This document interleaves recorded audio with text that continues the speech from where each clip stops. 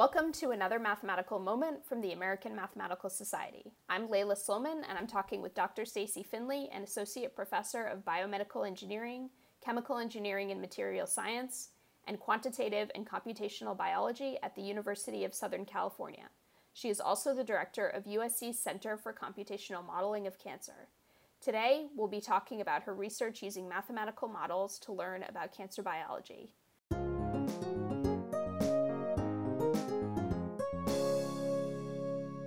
Welcome, and thank you for talking with the AMS.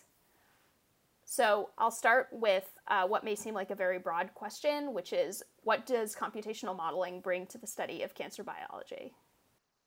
Sure, yes. So thanks for having me. I'm super excited to talk with you. I think that mathematical modeling helps us to run experiments with a computer that saves time, it saves resources compared to doing experiments in the lab. And certainly it's possible to do more experiments with a mathematical model than we could do with human patients. So I think that it helps us to bridge some of the scientific questions that we have with ultimately trying to get insights that would affect patients. So, with the mathematical model, we can predict how fast a tumor is growing and how the tumor grows in different environments.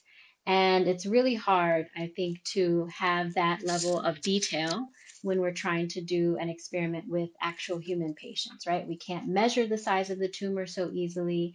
We don't want to put a lot of burden on the patient in terms of going in and having samples of their tumor taken. And so having a computer simulation of a tumor allows us to ask certain questions that are just harder to do with human patients. Yeah, so what are some of the difficulties in or limitations that come with using mathematical modeling?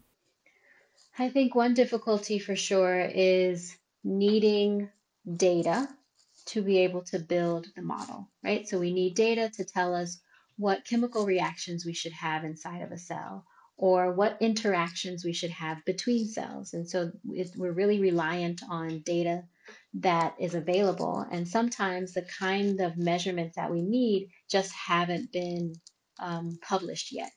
And so I think that a huge limitation is just the availability of data.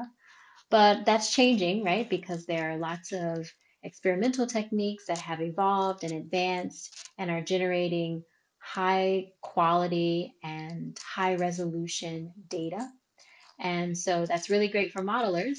And so now we're trying to make sure that we can take advantage of some of those data sets. So, for example, in a biology lab, you can measure how fast cells are growing.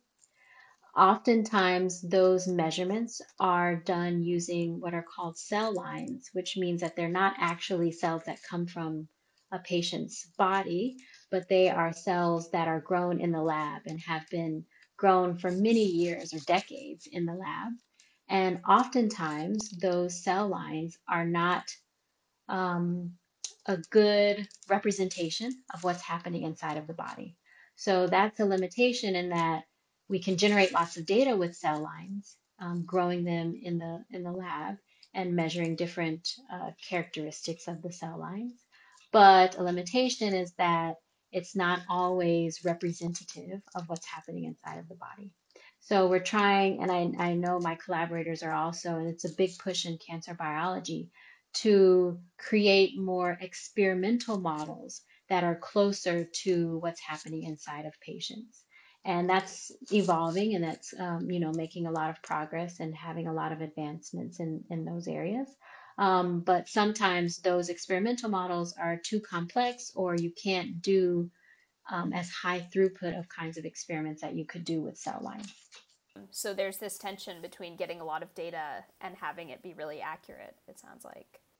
I think not just accurate, but also representative of what's happening inside of patients. Yeah. Another example is a mouse model. So a lot of cancer biology questions are answered or studied in mice, which we know are not an exact representation of humans. And so that's just another example where there's an experimental model. Just like I'm making a model on a computer, there are other experimental models that can be used, and they're not always the same as what's happening in humans. Yeah, so we've been talking in like quite general terms about, processes related to cancer biology. So I'd like to maybe get into more specifics. So I know your lab studies a few specific processes. Maybe you can tell us about one of them and how the model of that process works. Yes, so one model process that we've been studying a lot is metabolism.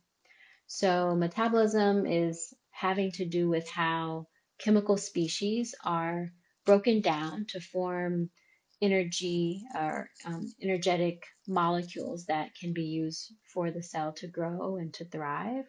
Or there's another kind of set of metabolic reactions where a certain nutrient is used to produce other molecules that the cell might need for growth and survival. So metabolism is really important inside of all kinds of cells, not just cancer cells, because it allows the cells to feed off of nutrients that are available in their local environment and use those nutrients for growth and survival. And so we have a model of metabolism inside of cancer cells and how that metabolism is influenced by other cells in the tumor, right? So tumors are not just made up of diseased cells. There are lots of other kinds of cells inside of the tumor, and they interact in lots of different ways, and they influence each other's metabolism. And so we are interested in modeling how the cells interact in terms of influencing one another's metabolism and how that ultimately allows the tumor as a whole to grow. So we have a mathematical model of this process, and we have some experimental data from our collaborators, and we're also trying to test the model predictions in clinical samples. Maybe you could tell us like something you've learned or just your research community has learned about metabolism in tumors from these mathematical models. Yeah, so in our research group, we're interested in how cells interact and affect each other's metabolism. So my collaborator did an experiment where she grew these colorectal cancer cells by themselves, or she grew the colorectal cancer cells in growth media that came from another cell type, right? So that allows us to get a little bit closer at understanding how one cell will influence the metabolism of the cancer cell. And once we had that data, then we can use it in building our model and making some predictions. And what the model predicted is that there are certain metabolic pathways inside of the cancer cells that are drastically different when the cancer cells are grown in this media that came from another cell type. So it helps us to understand how cancer cells might rely on other cells that are present in the tumor. And if we can understand those interactions with the mathematical model, then we can make predictions about how to block those interactions and ultimately slow down the growth of the cancer cells. Is there anything I didn't ask about that you'd like to say about your field? I think it's also, and I try to emphasize it a little bit, but mathematical modeling will always be an approximation of what's happening inside of patients when we think about cancer growth and tumor development. So it's always really important to make sure that it's grounded in experimental data, that we go back and test the model predictions, and again, that we have those conversations with clinical researchers and medical doctors that can make sure that the kinds of questions that we want to answer with the model are important and relevant. And I think it's just remembering that mathematical modeling is not happening in a vacuum. And I think that's really across fields, is connecting with people and pursuing exciting collaborations that help us to make faster progress towards answering some, really critical questions.